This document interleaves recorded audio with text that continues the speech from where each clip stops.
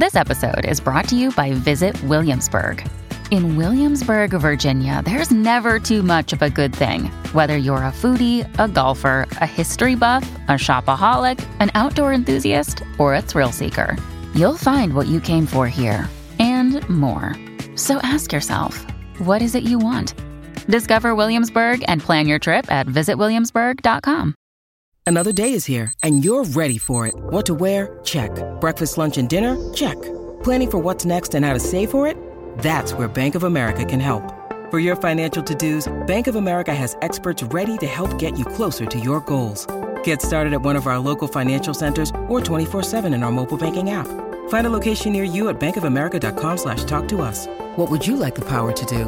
Mobile banking requires downloading the app and is only available for select devices. Message and data rates may apply. Bank of America N.A., member FDIC. When you need mealtime inspiration, it's worth shopping Kroger, where you'll find over 30,000 mouth-watering choices that excite your inner foodie. And no matter what tasty choice you make, you'll enjoy our everyday low prices, plus extra ways to save, like digital coupons worth over $600 each week. You can also save up to $1 off per gallon at the pump with fuel points. More savings and more inspiring flavors make shopping Kroger worth it every time. Kroger, fresh for everyone. Fuel restrictions apply. Welcome to the New Books Network. Welcome to New Books in Film, a podcast series on the New Books Network. I am your host, Joel Cherney. My guest today is Sidney Stern, author of the book The Brothers Mankiewicz, Hope, Heartbreak, and Hollywood Classics, published in 2019 by the University Press of Mississippi. This is the first dual biography of two brothers who played a major role in the golden age of Hollywood. Sidney traces the lives of the two, beginning with Herman's career as a theater writer and most famously co-author of Citizen Kane, as well as Joe's more successful work as a Hollywood writer, producer, and director. We also touch on the current Netflix film, Mank, which revolves around the writing of the Kane screenplay. Welcome, Sidney Stern. Hi, Sidney. How are you today? I am great. Thank you. I'm glad to be here. Thank you. So we're talking about your book, The Brothers Mankiewicz, Hope, Heartbreak, and Hollywood Classics, was published in 2019 by the University Press of Mississippi, and I'm excited to speak with you about it. Thank you. Now, I usually stick to newer books because obviously the title is New Books in Film, but yours has won a number of awards and has obviously been well reviewed, and I remember seeing it come by because University Press of Mississippi is usually pretty good with getting me information, but for whatever reason, it didn't happen at the time, so I'm glad we're having the time to talk about it now. But before we get into the book, let's get some details about your background. You're not from academics per se, although obviously you have advanced degree, but you started as a business writer, journalism. Right. Yes, I'm in a couple of biography groups, and I'm probably the only one with an MBA in that group. A lot of people seem to have advanced academic degrees, but I kind of fell into that. I worked at Time Life, and I was a researcher at Fortune magazine, which was really fun and very interesting. And at that time, it was a monthly. And so we went into stories in great depth, and that I moved into that. And my first book was the toy business, Toyland, the high stakes game of the toy industry, which was an overview of the toy business. And then after I wrote that book, I said to my agent, I really love doing narrative because I made each third chapter of the book was this running story of the development of a licensed toy, a big toy line. And I loved doing that. So I said, I want to do that. And he suggested doing a biography of Gloria Steinem. And I said, because I'm an intense, rabid feminist. And I said, why would she want that? And he said, no, unauthorized. So I ended up doing this unauthorized biography of Gloria. And I was a history major in undergrad, and I love history. And biography is really telling history through a person's or people's lives. So I stuck with that. So Here I am with two people now. It's I always wonder what leads from one to the other as far as writing. Obviously, the toy business I could see that came directly from your work in business writing. And there are a number of great business writers who have branched out, especially in recent times, and written some really great things, not necessarily 100% business related, but still very interesting. They're great writers, people who write for business, because they have to reach their audiences a certain way, different necessarily sometimes than other topics. And I'm glad you told how you came up with the Gloria Steinem biography, given that it wasn't your idea per se, but something that was suggested to you. Right. That agent died, but he came up with both of those book topics, and then it took me a long time to get to this book. I went through several topics that couldn't sell. I mean, you not only have to find something you're interested in, you have to find something a publisher thinks they can sell enough copies of to be willing to publish it. Right. So it's tough. So that obviously brings me to my next question, which is why film? This is not something that you see per se in your other writing. Why did you was it more the characters, or was it that you decided to write about the Mankiewicz, or was it something related to film that's always interested you? None of the above. It was very serendipitous. I can't remember what I was working on, but a friend, Carl Rollison, who had become the series editor at University Press of Mississippi, sent an email to some of his biographer friends saying, we're looking for submissions. And my first reaction was, oh, I don't do academic presses, and went along my way. And then after a few days, I thought, and what is it you're so busy with that you can't look at an academic press? So I started thinking about who I could write about. And film really is, I tell people, it's like if I decided to write a biography of a New York Yankee. There's so much material. There's so much knowledge that you need for this film that people just spill off. And, oh, well, he was in this inning and blah, blah, blah. And it's the same with Hollywood. So I looked into it, and I did not want to do an actor. I wanted to do somebody creative behind the scenes. And I knew about Herman Mankiewicz because of Citizen Kane, but also because his son, Frank Mankiewicz, was in my Gloria Steinem biography. He was a big political person, and I had interviewed him on the phone and I quoted him several times. And I knew that he had this interesting father. So I read Herman's biography, which was written in 1978, and I was very intrigued. And that led me to Joe's biography, his brother, which was also published in 1978. And then I thought, I think the sum of these two is more interesting than the individual part. So I decided to, and there had been no joint biography of the two of them. So I got started, and yes, film was new to me, and I had to do a tremendous amount of learning and catch up. And the business background helped somewhat because of the studio system. It was a business. It was a factory. These people, the writers, actors, everybody were employees. They were factory workers helping put out a product. So to understand that, it was helpful to have a business knowledge. And but to really get up to speed on all those movies took me years. And it was really fun, of course. That's the part of it. Great you hope that it's fun.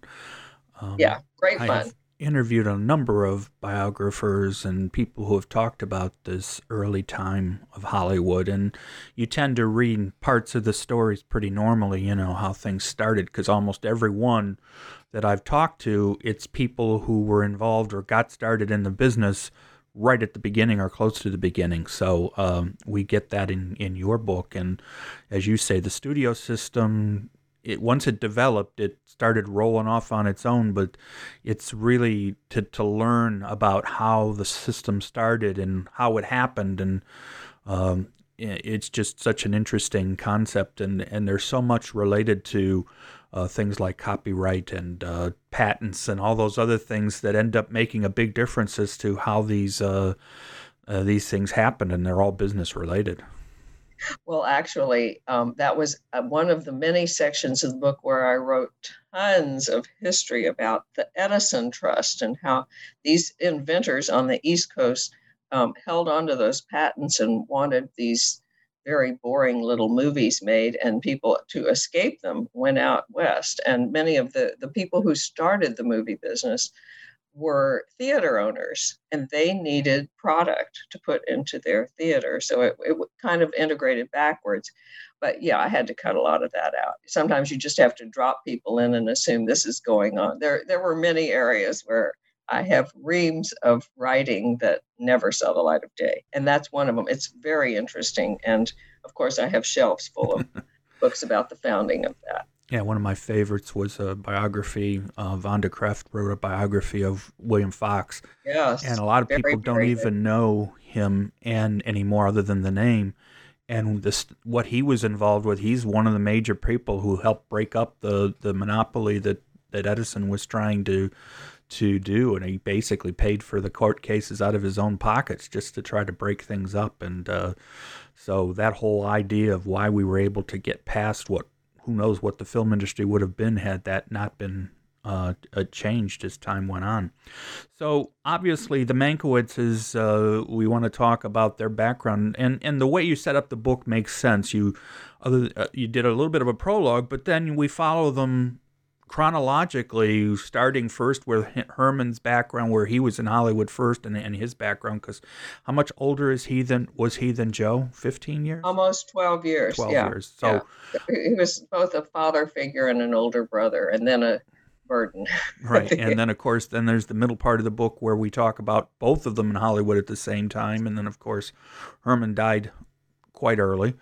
And then Joseph Mankiewicz had a long career afterwards, and it's such an interesting way of looking at it, because you do the comparisons, and even though Herman's gone, he's still there, at least in background, and we know that the two of them are linked so much. So, like a lot of people from Hollywood, people from that early period, and not just Hollywood, because obviously they weren't in Hollywood when they first started, were born. What background, the Mankiewicz's father, who was obviously also very important in the story, as they call Pops, what was his background, and how did it not or did help with deciding that Herman decided he wanted to go into a creative work? Well, first of all, my original title was When Life Louses Up the Script. And my publishers didn't want that, because they wanted words like Brothers and Mankiewicz and Hollywood in the title for searchable words. But but my point was, it was very accidental. It was very accidental that they ended up in Hollywood. But before that, even being creative, as you mentioned, was not what their father had in mind for them. Their father was an immigrant from Germany, from Berlin. He was educated. He hadn't graduated from the University of Berlin, but he was very educated and very cultured. Their mother was less educated, but I don't think she was uncultured. But the father was the dominant intellectual force in their lives. And he, in later life, became an academic and thought that was the highest calling anyone could pursue, to teach the young. And both sons were brilliant, very high performers from an early age, which meant their expectations for their father's expectation for them and their expectations for themselves were very high. And he expected each one of them to go into academics, in which they had no interest. And Herman, when he was at Columbia, they both went to Columbia University very young and graduated very young. It's still in their teens. Herman wrote the varsity play. This was a big deal at Columbia. He was in with theater friends like Oscar Hammerstein and Larry Hart of Rodgers and Hart.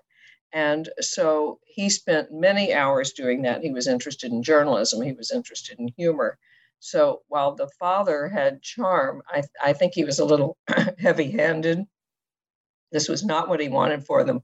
But Herman eventually went into journalism and then spent some time in Germany after World War I, 1920 to 1922, and then came back was the assistant theater editor under George S. Kaufman at the New York Times. And he was the first theater critic when the New Yorker started. in 1925. So his was a theatrical world, although Herman was very interested in politics and history. That was his great love. And for decades after, his children and his grandchildren always say, oh, he should have been a pundit. I think they feel he should have had Frank Mankiewicz's career. Frank commented on politics and everything. But to me, that ignores the whimsicality of Herman and the make-believe that Herman gravitated to. So once he was back in New York in 1922, Herman eventually wanted to write plays. And he was collaborating with George S. Kaufman and Mark Connelly, who were both successful playwrights, on plays in 1926 when he eventually went out to LA to get enough money to pay back a gambling debt, because Herman already had problems with alcohol and gambling. So he was always in debt and he was always in trouble. So that's how he went to Hollywood, because the money was so much better by the 20s than you could make in journalism. He was making $80 a week at the Times. He was making $400 a week to start at Paramount. So you can see why he moved out there. But he didn't expect to stay. Again, that was my When Life Blouses Up the Script theme, that he thought he'd be out there for maybe a couple of years and then come back to his real life. The Algonquin friends like Dorothy Parker, the plays, Broadway, the nitty-gritty New York. Of course, at this time, Hollywood and the movies were not considered to be high class. So the people he, as you point out, he was with the most, obviously theater people did not look down on Hollywood at this point, and continued to for quite a while. So it's not a big surprise that he would consider, I'm just going to go make some money and then come back. But as you point out in the book, and you detail it quite well, from the very beginning, he was always one of those folks who wasn't well disciplined, clearly had issues making with money, and was constantly taking other jobs to help pay for the other work. And he, this kind of thing comes through very early on. So it's not a surprise that this would lead him to say, well, I've got to find ways to make money quickly. And that becomes, unfortunately for him, a constant theme throughout his life in Hollywood. Yes, and in fact, one of the things I had originally thought was that he was a cliched screenwriter. They went out there, when he first went, it was silent. There was no dialogue, and he was just there to write titles, those little captions in silent movies, which, yes, that was beneath his capabilities for sure. But sound came in 1927, and by 1930, it was pretty much all sound. So then he was writing dialogue and then onto screenplays and things like that. But I thought, because they made a lot of money to do not very interesting work, and work that they couldn't control, sometimes they'd work very hard on something and then it was changed. And that was very discouraging in contrast to theater. And so I forgot what I was telling you. Oh yes, the cliche is that screenwriters drank because they were so unhappy out there. And I wanted to make it clear, he had a drinking problem before he went out there. He didn't get a drinking problem from being discouraged at being a screenwriter. He already had that, and he was self-destructive his whole life. And what's so right from the beginning, and we can obviously say it was the studio system that helped this, that the writer in Hollywood to this day even is still considered to be lower on the list of people of importance, unless you're actually, that's why so many directors started as writers and became directors, because they felt it was the only way they could control their own work. And it's one of the reasons why television in that area is so different, because there the writers are largely the people who are in charge. That's why there's so many producers on television shows. They're all writers who this way they can control their work. But you're right, it's just unbelievable to this day now that writers are still out of control, and they can be fired on a whim, and somebody else can come around, and becomes an issue with him, obviously, and that's things like getting credit for what you do, where it becomes very easy to lose that because of getting thrown off a project and changes being made. So it's... Right. Well, you've just described exactly the dynamic that made Joe. go into directing later on. But I would also say the movie Mank that just came out about Herman, I was fascinated by the economy of film compared to print, because I spent a lot of time, or maybe even a few paragraphs, I don't know, explaining how low, what you just said, how vulnerable writers are.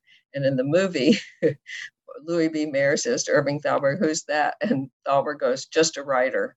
That just summed it up. Okay, 3 words, and you've placed writers in the hierarchy of the Hollywood studio system very economically.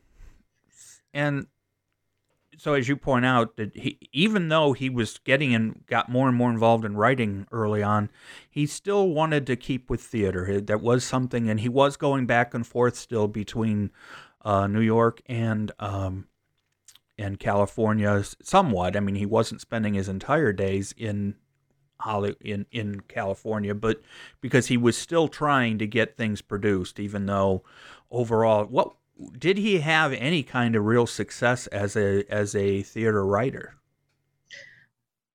The short answer is no, but I always give a long answer, right? When he left for Hollywood, he had these 2 plays in the works with Connolly and Kaufman. He didn't really get to go back and forth to work on them, which turned out to be more of a problem than he had imagined. He thought he could go back and forth, but he had to stay there and work. He was sent back periodically to recruit writers. He found other journalists, and they populated the studios. But the 2 plays were both flops. And he went on to write other plays. He was always trying to write himself out of Hollywood, but nothing. Another one was produced later on in the 30s, but they weren't very good. And part of it may have been because, I mean, Connolly and Kaufman were very successful playwrights, but Herman didn't stick to it enough.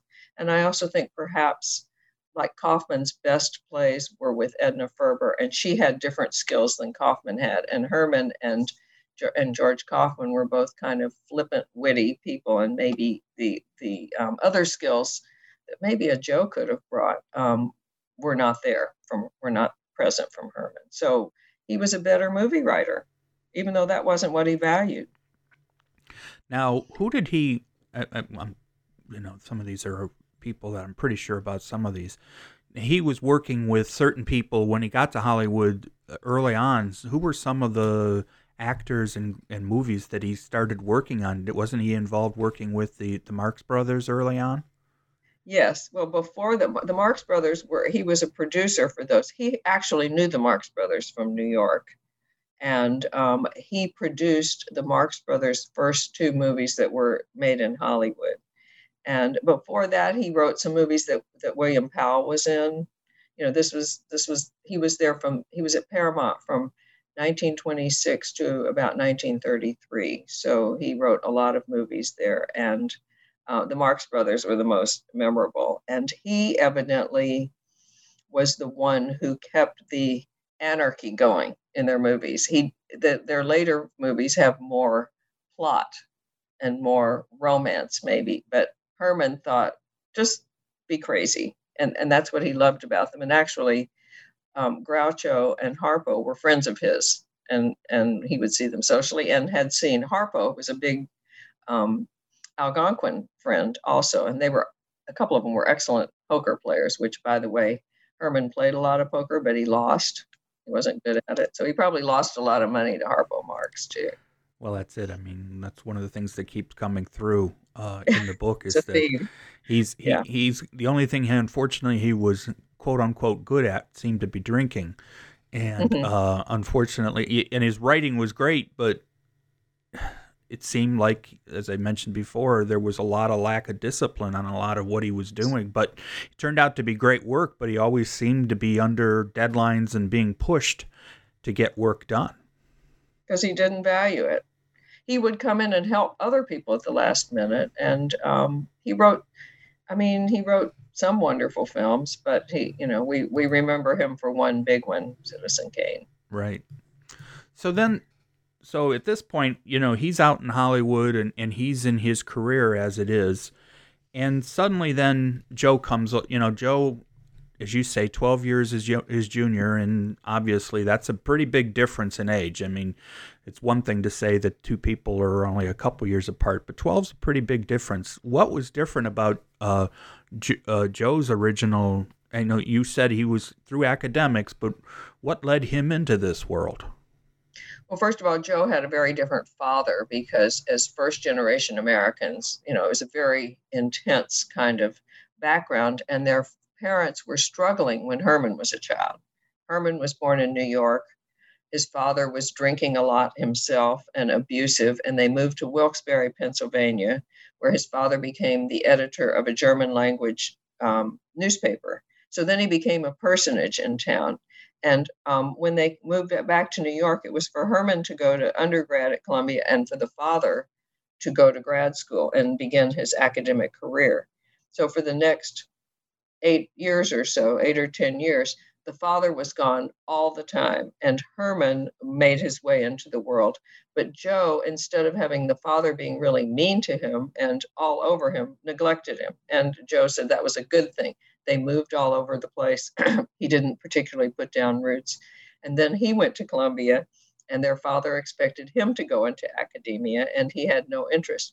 Joe already had this glamorous older brother in whose footsteps he longed to follow. And I used some letters where Joe's clearly trying to impress him. He's being witty and creating these interesting and funny pictures to impress his older brother. And at some point, Herman, he went to Europe, as Herman had done, and ran out of money, ran a little into debt. And Herman said, for heaven's sakes, come out to LA, come out to Hollywood. So Herman got Joe a job at Paramount. Now, Herman went out as somebody. Herman had a track record, and Herman was treated as someone. Joe was a $75 or $60 a week writer, a lowly worm at that point. It was 1929, so they were making the shift to sound, but because the theaters weren't all set up for it, they still had silent versions, and Joe was put to work doing titles on movies. Yeah, that transition period is so interesting, and this is one of those things that I like to I'm constantly reading more and more. So many books that I've interviewed folks for are this kind of periods where things, and I think that's the history person in me, where I want to know why, and it's always so important to understand, the changes and when they happened, and you can really make a good transition to see why things happened the way they did, and that's why this whole issue of sound and how it started, and as you point out, the technical aspects of it. Of course, it was things like the fact that the studios in many cases owned the theaters, and then that made a big difference as well, and it was a major portion of how the studio system worked so well, is because they controlled their own content. Right. And as far as sound goes and how it affected the movies, I actually put this in, I think I put it in a note, not in the actual book, but Singin' in the Rain, the movie, shows you the transition to sound in a very economical and fun way. That first the microphones had to be still and the actors had to move around the mics. It wasn't seamless at all. Sort of like all of us doing Zoom. Right. Yeah, watching silent films, you can see that over time, actually pretty quickly. If you watch, earlier silent films, obviously there's a lot of stable shots, but pretty quickly on, directors start to learn to move the camera and move the people around the camera and those kind of things, and so they get very involved in that aspect, understanding that it was a purely 100% visual medium at the time. I mean, it's the only time we had pure cinema, so to speak, in that it was 100% visual. But eventually, as you point out, then we went through the transition period where making sure the sound recording took place sort of put everything back to stability, having to be stable and non-moving. So it took a while for that to change over. So obviously we had Herman still working higher up in Hollywood, and Joe was a journeyman writer, so to speak, at the time. Did they have much interactions with each other, given that they were brothers, or did they pretty much stay on their separate paths at this point? No, I think Herman really was a father figure and a patron to Joe when he came out. And Joe was very much a go-getter with stars in his eyes. He was excited to be there. He was 19 years old. No, 29. Yeah, he was not even 20 when he came out there, although he was a college graduate. And he set records for how many movies he could title in 9 weeks and in a year, and had a very different attitude than Herman. But Herman, he made young friends and ran around with people like Spencer Tracy became a friend. He was young and single and handsome and charming and very magnetic. But Herman also included him with his group of literate former theatrical friends and things like that. So he was part of their circle. Then later on, when he made his own way and became more successful, the families did not see as much of each other. But there was, if my short description of them is they were brothers and all that entails. There was love, there was aggravation, there was some competition, and it was very different from the perspective of each of the two. But it was and loyalty. Right. So Herman, the other thing that we know about Herman, both from your books, and you seem to know this, if you knew anything else about him prior to the book, is that he was also a very gregarious, outgoing person, and everybody liked being around him. That seemed to be, he was, in a way, he was a hanger-on, but I guess is the best way to put it. But he seemed to be one of those folks that, yes, he could write, but he could also, he was one of those, you wanted him around because he was so entertaining and so interesting and so fun to be with. Yes, he was known for his one-liners, and they're in anthologies. All the Hollywood anthologies have certain things that Herman did and certain stories Herman told, and people did want to have him around for that reason, except when he went out of control. And Joe was also like that. Joe doesn't have the one-liners, but he was a very interesting and fun person to be around. They were very erudite too. They were appealing people. And of course, it was as part of that Herman actually became friends with William Randolph Hearst and Marion Davies, which of course would, in many ways, affect his career at the end or later on. But one of the things that is so interesting, and you bring it on in the book, and actually the film, which we can talk about later in more detail, Mank puts on, is that people liked being around Mankiewicz, but he also, as you point out, he has this streak in him where he can't always control himself, so to speak, and he makes, and that sometimes goes against his self-interest. Right. And things like being paid for work, but not really doing very much because he just doesn't have the self-control to do it sometimes, and nobody seems willing to push him, or they seem perfectly happy with what they're getting from him. As far as I take it a step further and say it's not just lack of self-control, it's active self-destruction. That snatching defeat from the jaws of victory misquote is a very good description of Herman. He would dry out periodically, but he would go back on the bottle, not exactly the way he was in the movie Mank, but that was a problem. Besides the drinking and the gambling, his other self-destructive pattern was mouthing off to bosses and getting himself fired all over town, which he did. Right, because obviously he was, as you point out, he was at Paramount, but then when did he go to MGM? He went to MGM in 1933. Paramount they were all in trouble because of the Depression. MGM was in better shape than everybody else, and he left. He was kind of pushed out. And this was right at the end of the Marx Brothers, those two Marx Brothers movies. And Paramount hired him back to work on a third and then pushed him back out again. So he went over to MGM with David O. Selznick, who had also been his boss at Paramount. Selznick had been the assistant to B.P. Schulberg, who was head of all the writers and head of production in Hollywood. And he was, again, a valued employee. Selznick wanted to make a splash. When he first came to MGM, he was the son-in-law of Mayer. And so his first production there was Dinner at 8, which was an adaptation of the Kaufman-Ferber play, Dinner at 8, from Broadway. And Herman adapted it. So he valued Herman's work. And again, Herman had an office next to Selznick, as he had next to Schulberg, as opposed to being in the writers' Warren Hatch, where all the writers were kept, which was what would happen with Joe when he followed Herman to MGM, not on purpose, but it was the best place to be in the 30s. And so Joe ended up there the following year. And this seems like a good time to talk about this, because obviously one of the things the book has is just such great details of a lot of the background of the writing and changes that were being made and back and forth as far as how things were being filmed and things like that. What kind of material, did you use in order to put together such a great overview of what it was like to work in Hollywood during this period? Thank you. Thank you for the compliment.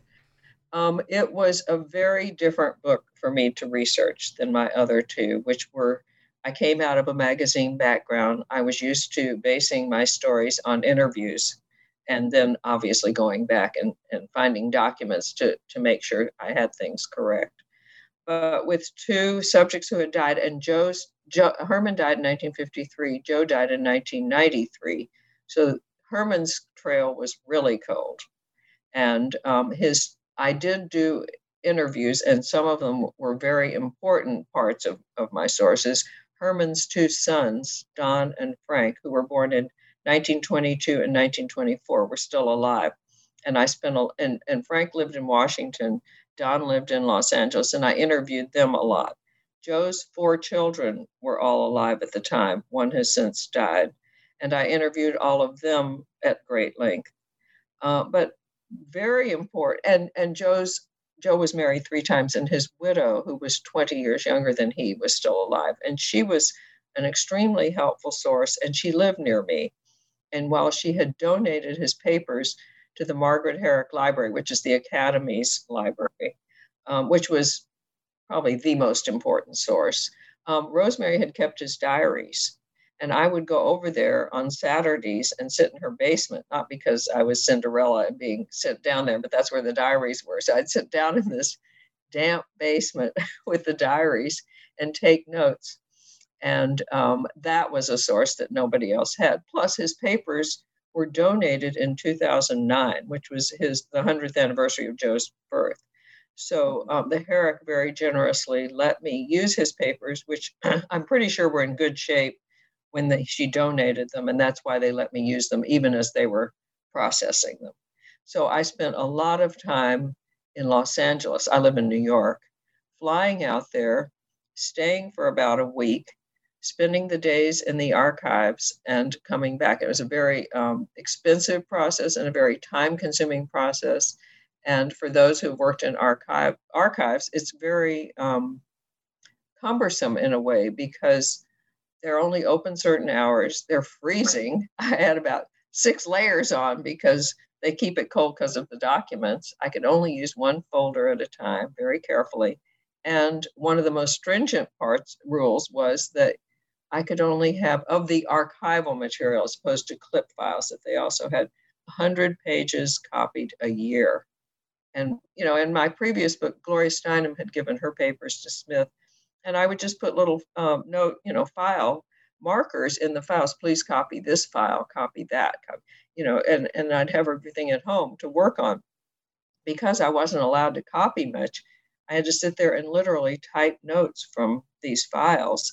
And a couple of times, this might be more detailed than your listeners want, but my computer got banged and wasn't working Monday morning when I went in. So then I had to take handwritten notes, and it was very time consuming. And so that part was very hard. Plus, one of the other issues, there are 2 other issues. One is that Hollywood is the land of make-believe. So a lot of the stories just weren't true. And it was very hard to dig back and find out how accurate things were. Sometimes I couldn't. There were stories told by Herman or told about Herman. And what I tried to do was go as far back as I could and get as close to the source as I could. For example, for some of the Herman anecdotes, I would find clips in gossip columns in the 40s. So it may or may not have been accurate, but it was more accurate than it became by the 50s, 60s, 70s, retelling into all the the collections. And the other issue in researching that was that I complained about for the 10 years that I was doing the book to anyone who would listen was that I had such an imbalance of material between the two subjects. It was I signed a contract for a book about two men.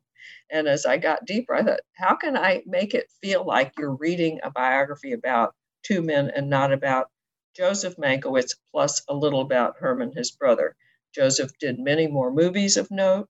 He had 3 wives. He had affairs with people like Joan Crawford and Judy Garland. So there was, and he had a living widow and diaries. So I had all kinds of primary material that I did not have for Herman. And it was really a problem. And to my surprise, the reviews and so much of the treatment has responded to Herman. And I'm thinking, wow, you just never know where what you're doing is going to take you and how it's going to be received in the outside world. So that was really interesting. And Herman was a particular challenge. I still, just from an anecdote from the book, one of the greatest parts of a movie that there ever was, as far as way to make a movie, was the opening scenes of Wizard of Oz, where it started in black and white, or actually in the tinted version, and then as soon as they end up in Oz, or she ends up in Oz, it's suddenly in color. And to this day, I gotta wonder what that must have been like to people in the theater when they saw that, and to find out that was Herman Mankiewicz's idea to do that. Even though he wasn't particularly involved was involved, but not completely involved with the film, that was his idea, and that actually did it was just to me was genius. Well, it's interesting because he knew the Oz books very well and had read them to his children and did not he didn't think they should make a movie out of it. And he wrote a memo saying that, and they said, too bad, we're doing it anyway. So he was assigned to it. So he said, well, you have to do it. I think you should make the Kansas scenes not just black and white, but grays, dull grays. Don't make it sharp and in contrast. Show how dull her life was, and then burst into color with Oz. So yeah, and then he got taken off of it. He was moved on, and that was 1939 is actually when he lost his job at MGM, and he also worked at Columbia after that, but he was spiraling down. And of course, that leads into probably what he's most known for, as you already pointed out, and that's his work with Orson Welles and what became Citizen Kane. We don't obviously need to go into much detail about that entire story, except that you get really involved. I mean, there's been so many stories about how that movie was written, and the whole story of him being had been hurt in an automobile accident, so they literally just put him in Orson Welles had him taken to a way to work on the script and do nothing else. And but yet, as it comes through more and more with other things that he did, he was doing it for the money. Yes, he just casually was going. He had a 10-week contract, and he was out in a ranch, in a dude ranch, out in the middle of the desert. Not so much because he was injured, but to keep him away from drinking. Evidently, I think Sarah, his wife, found this dude ranch, and so he and John Houseman and a secretary and a nurse went out there. And it's sort of biblical, right? They go out in the desert and they write this script, and then they come back and hand it to Orson Welles, and then the difficulties begin because it got budgeted at too high a budget, so they had to start cutting, which is typical anyway. And I mean, it's been controversial who wrote what from the beginning, but he didn't care. He didn't care till he did care, and until he wrote something so good, he wanted his name on it too. And that was before Orson Welles started producing it, and before he saw what it turned into. And I always say, even though I'm Herman's biographer, it's Orson Welles' movie. It is iconic because of Orson Welles. But yeah, what was it? The original script was 300 and some pages long, and of course that's way too long for any kind of Hollywood movie where the general rule of thumb is 1 minute per one page. I mean, obviously, though, even with a film like that where the visuals go on, the opening of that film is, I've lost track of how long it is before we get, other than the word Rosebud, It's quite a bit. And, how do you put that in a script, that opening? I mean, I'm sure there was aspects of it, because that was the good thing, is that so much of Herman's background that he included in the film, or in his writing of it, was things that he knew about, from, the whole, how much of it was Hearst and how much of it was his imagination. Obviously, there's a lot of both.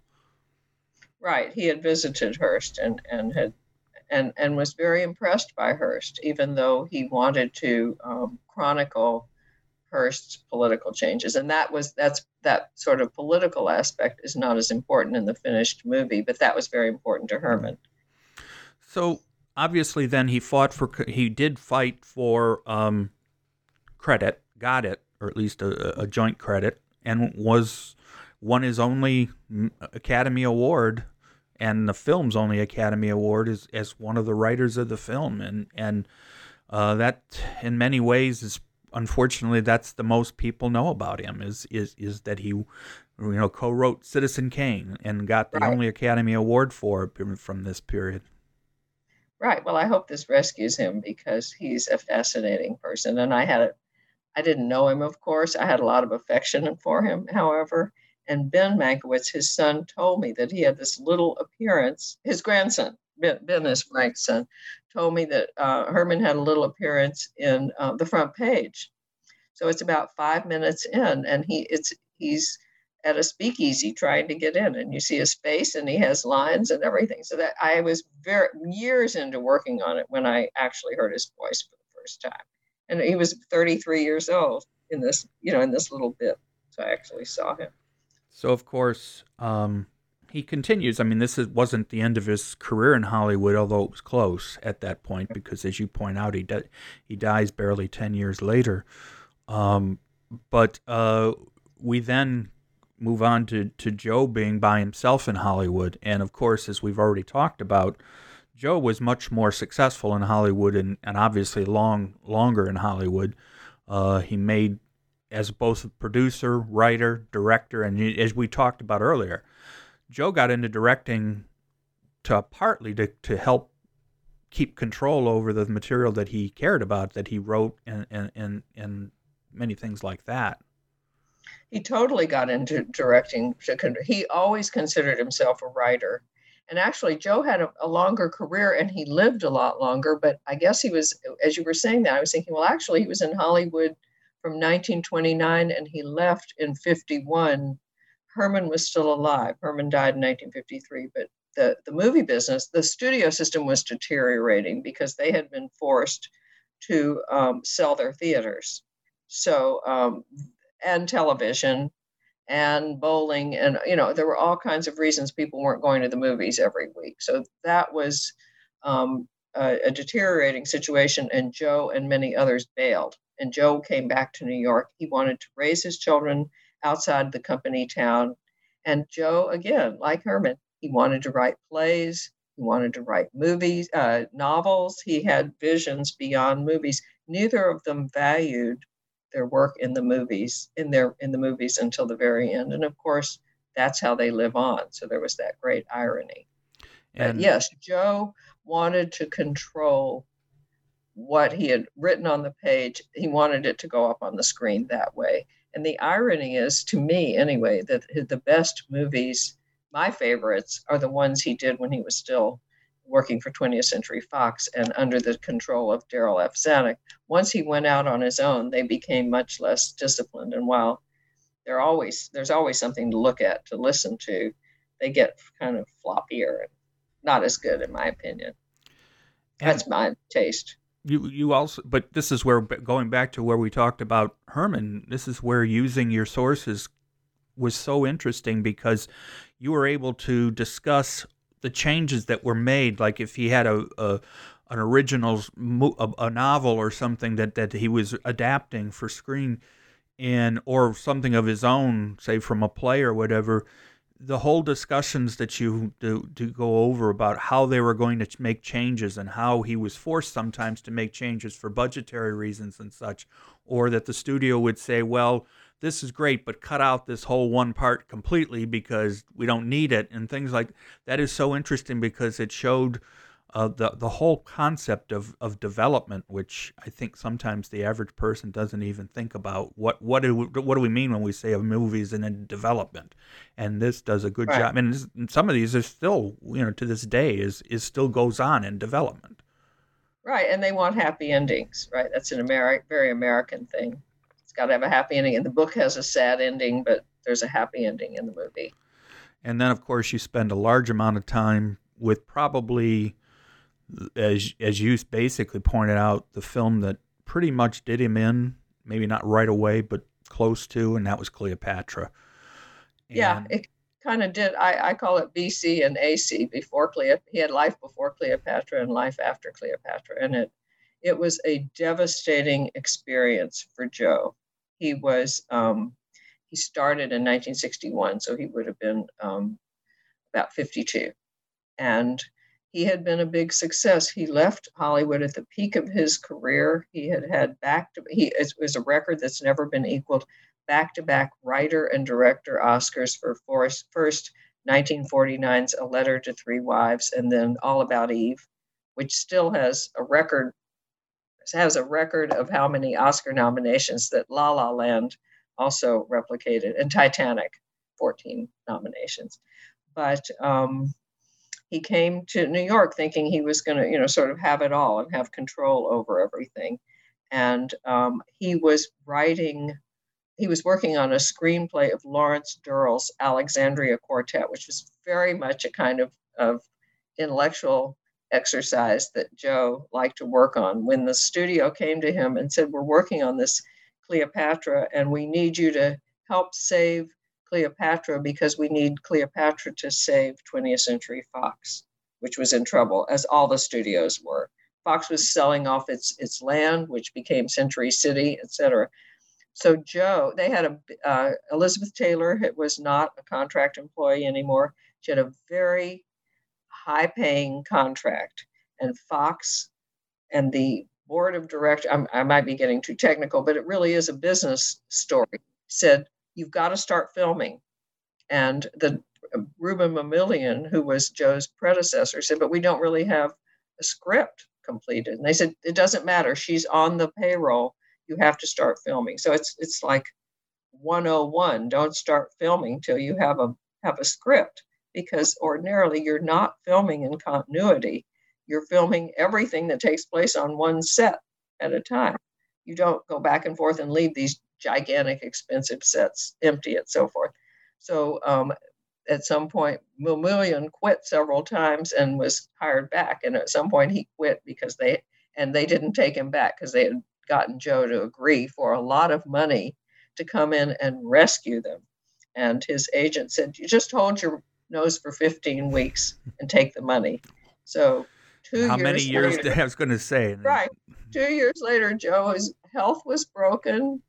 It was humiliating. At the end, he was fired. He was taken off at the very end and blamed for all the excesses and said to have brought down 20th Century Fox. It was just devastating. And what had happened was he was ending up directing what he had written.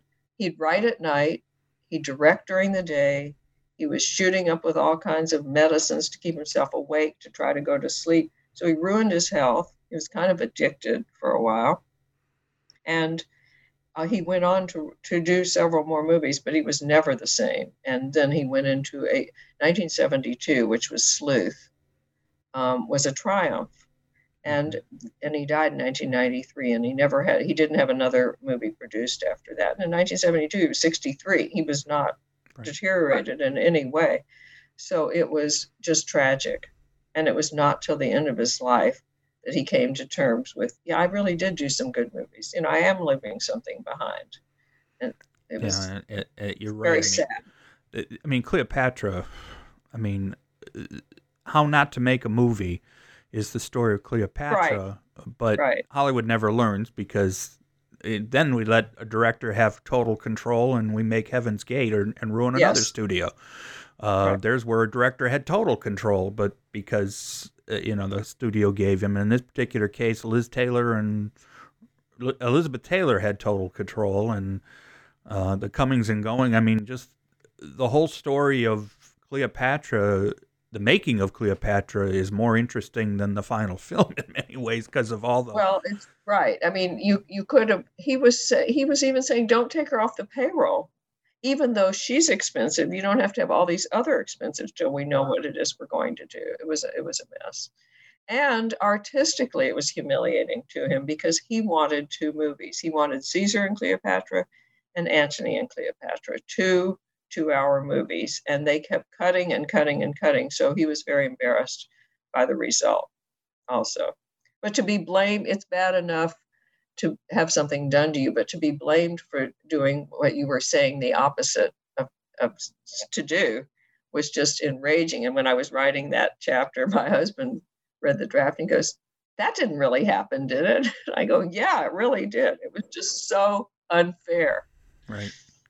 So obviously, one of the great things, they obviously both have legacies for what they did, both in Hollywood and in other places.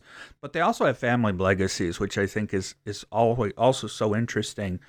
I know people probably have heard the name, as you mentioned it earlier, Frank Mankiewicz, and I've probably heard Frank Mankiewicz's name before I knew of the other Mankiewiczes as much, because Frank was so involved with Democratic politics in the 60s and later, in particular with people like Robert Kennedy when he was running for president in 68. So Frank Mankiewicz is well known in the political realm, as you point out. And then, of course, the rest of the family did work as well, and Ben Mankiewicz to this day is still works at Turner Classic Movies and does other work film related as a film historian. So the Mankiewicz family is still there. Yes, it was interesting to me in the years that I was working on the book, because I would say I'm writing about Herman and Joe Mankiewicz, and people would ask me, "Oh, are they any relation to?" And whoever they named showed me where their interest was. Josh Mankiewicz who is Ben's brother. Josh and Ben are Frank's sons, and he is on Dateline, so he's on television all the time. Herman's older son, Don, was a very successful screenwriter and novelist. He wrote a prize-winning novel, Trial, and a lot of screenplays and television episodes and pilots. And his son, John, is a successful screenwriter as well and TV writer, and he's still writing. His daughter, Jane, who doesn't write anymore, wrote for the New Yorker. So John and Jane were 3rd-generation New Yorker writers, because Don had pieces in the New Yorker too. And Herman had a 3rd child, a daughter, Johanna Davis, who was a writer and wrote a novel. And she was married to Peter Davis, who's still alive. Johanna died, but Peter won the Academy Award for Hearts and Minds, a documentary about Vietnam. And their 2 sons are both writers, and Nick actually is finishing. He's going to have a book about the Mankiewicz family too that'll be out next summer. So I'm eager to see. And then on the Joe side, Joe had 4 children, and Tom Mankiewicz, his 2nd son, his 3rd son actually, was a very successful screenwriter and script doctor, and he did a lot. For example, he did James Bond. James Bond, quite a bit. Right. He's well known for his James Bond work. Yes. Yeah.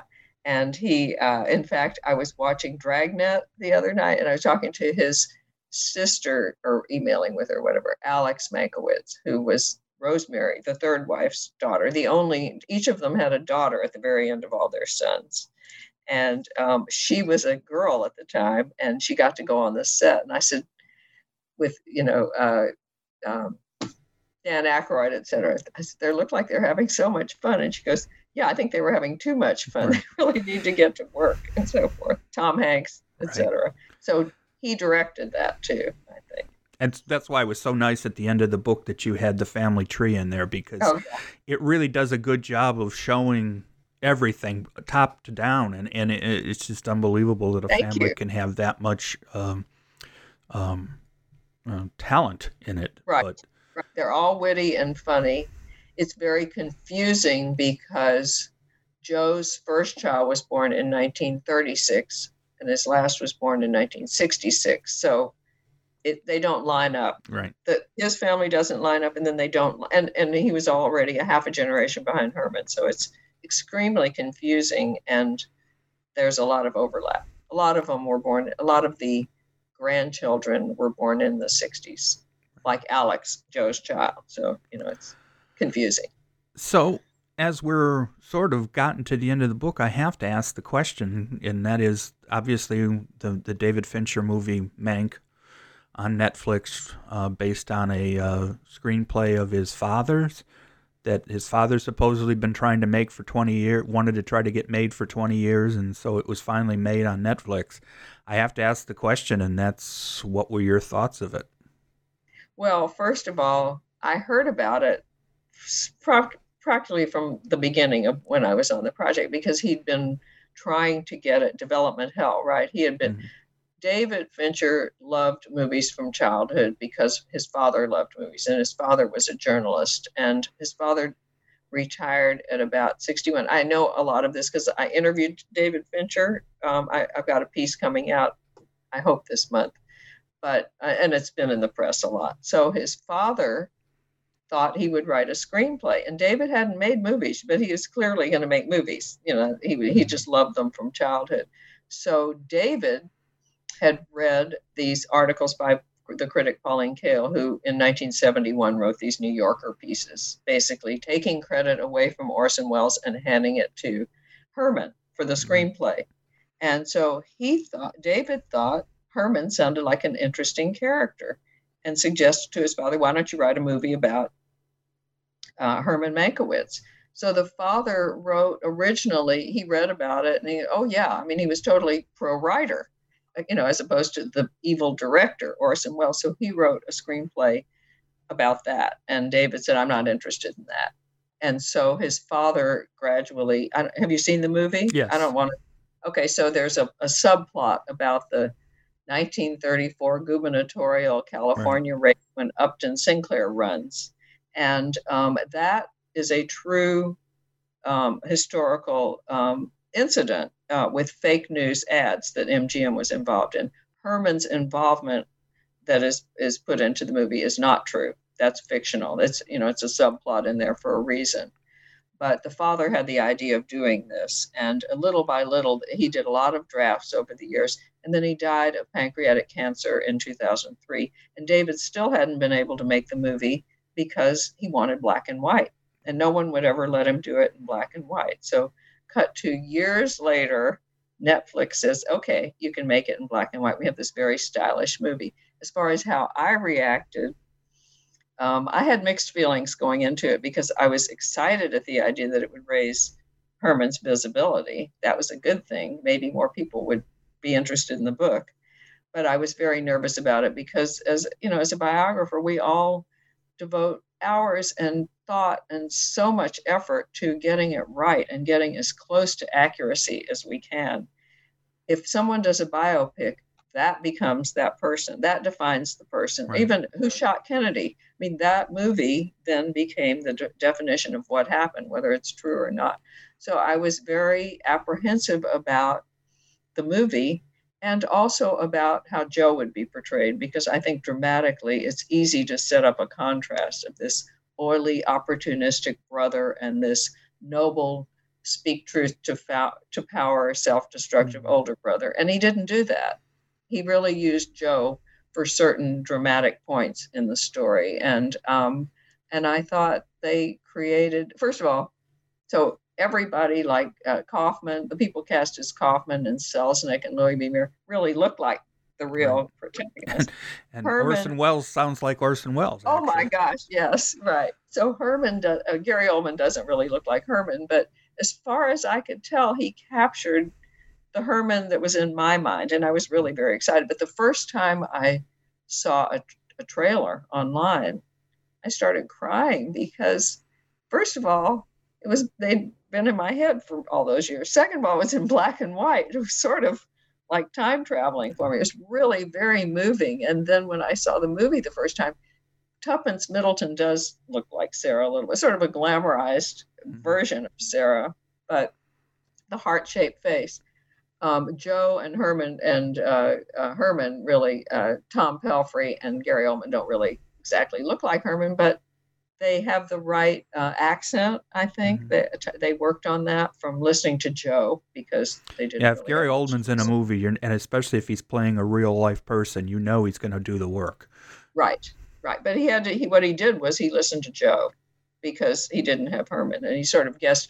But my husband's family's from New York, and it's that same kind of upper middle class, educated New York kind of accent. I don't know if it's specifically New York, but I was very touched and very much, they were like the people in my head the first, I'd say, time and a half. Now it's just a movie that I enjoy watching, and I've watched a lot of times, especially when I was looking for certain quotes.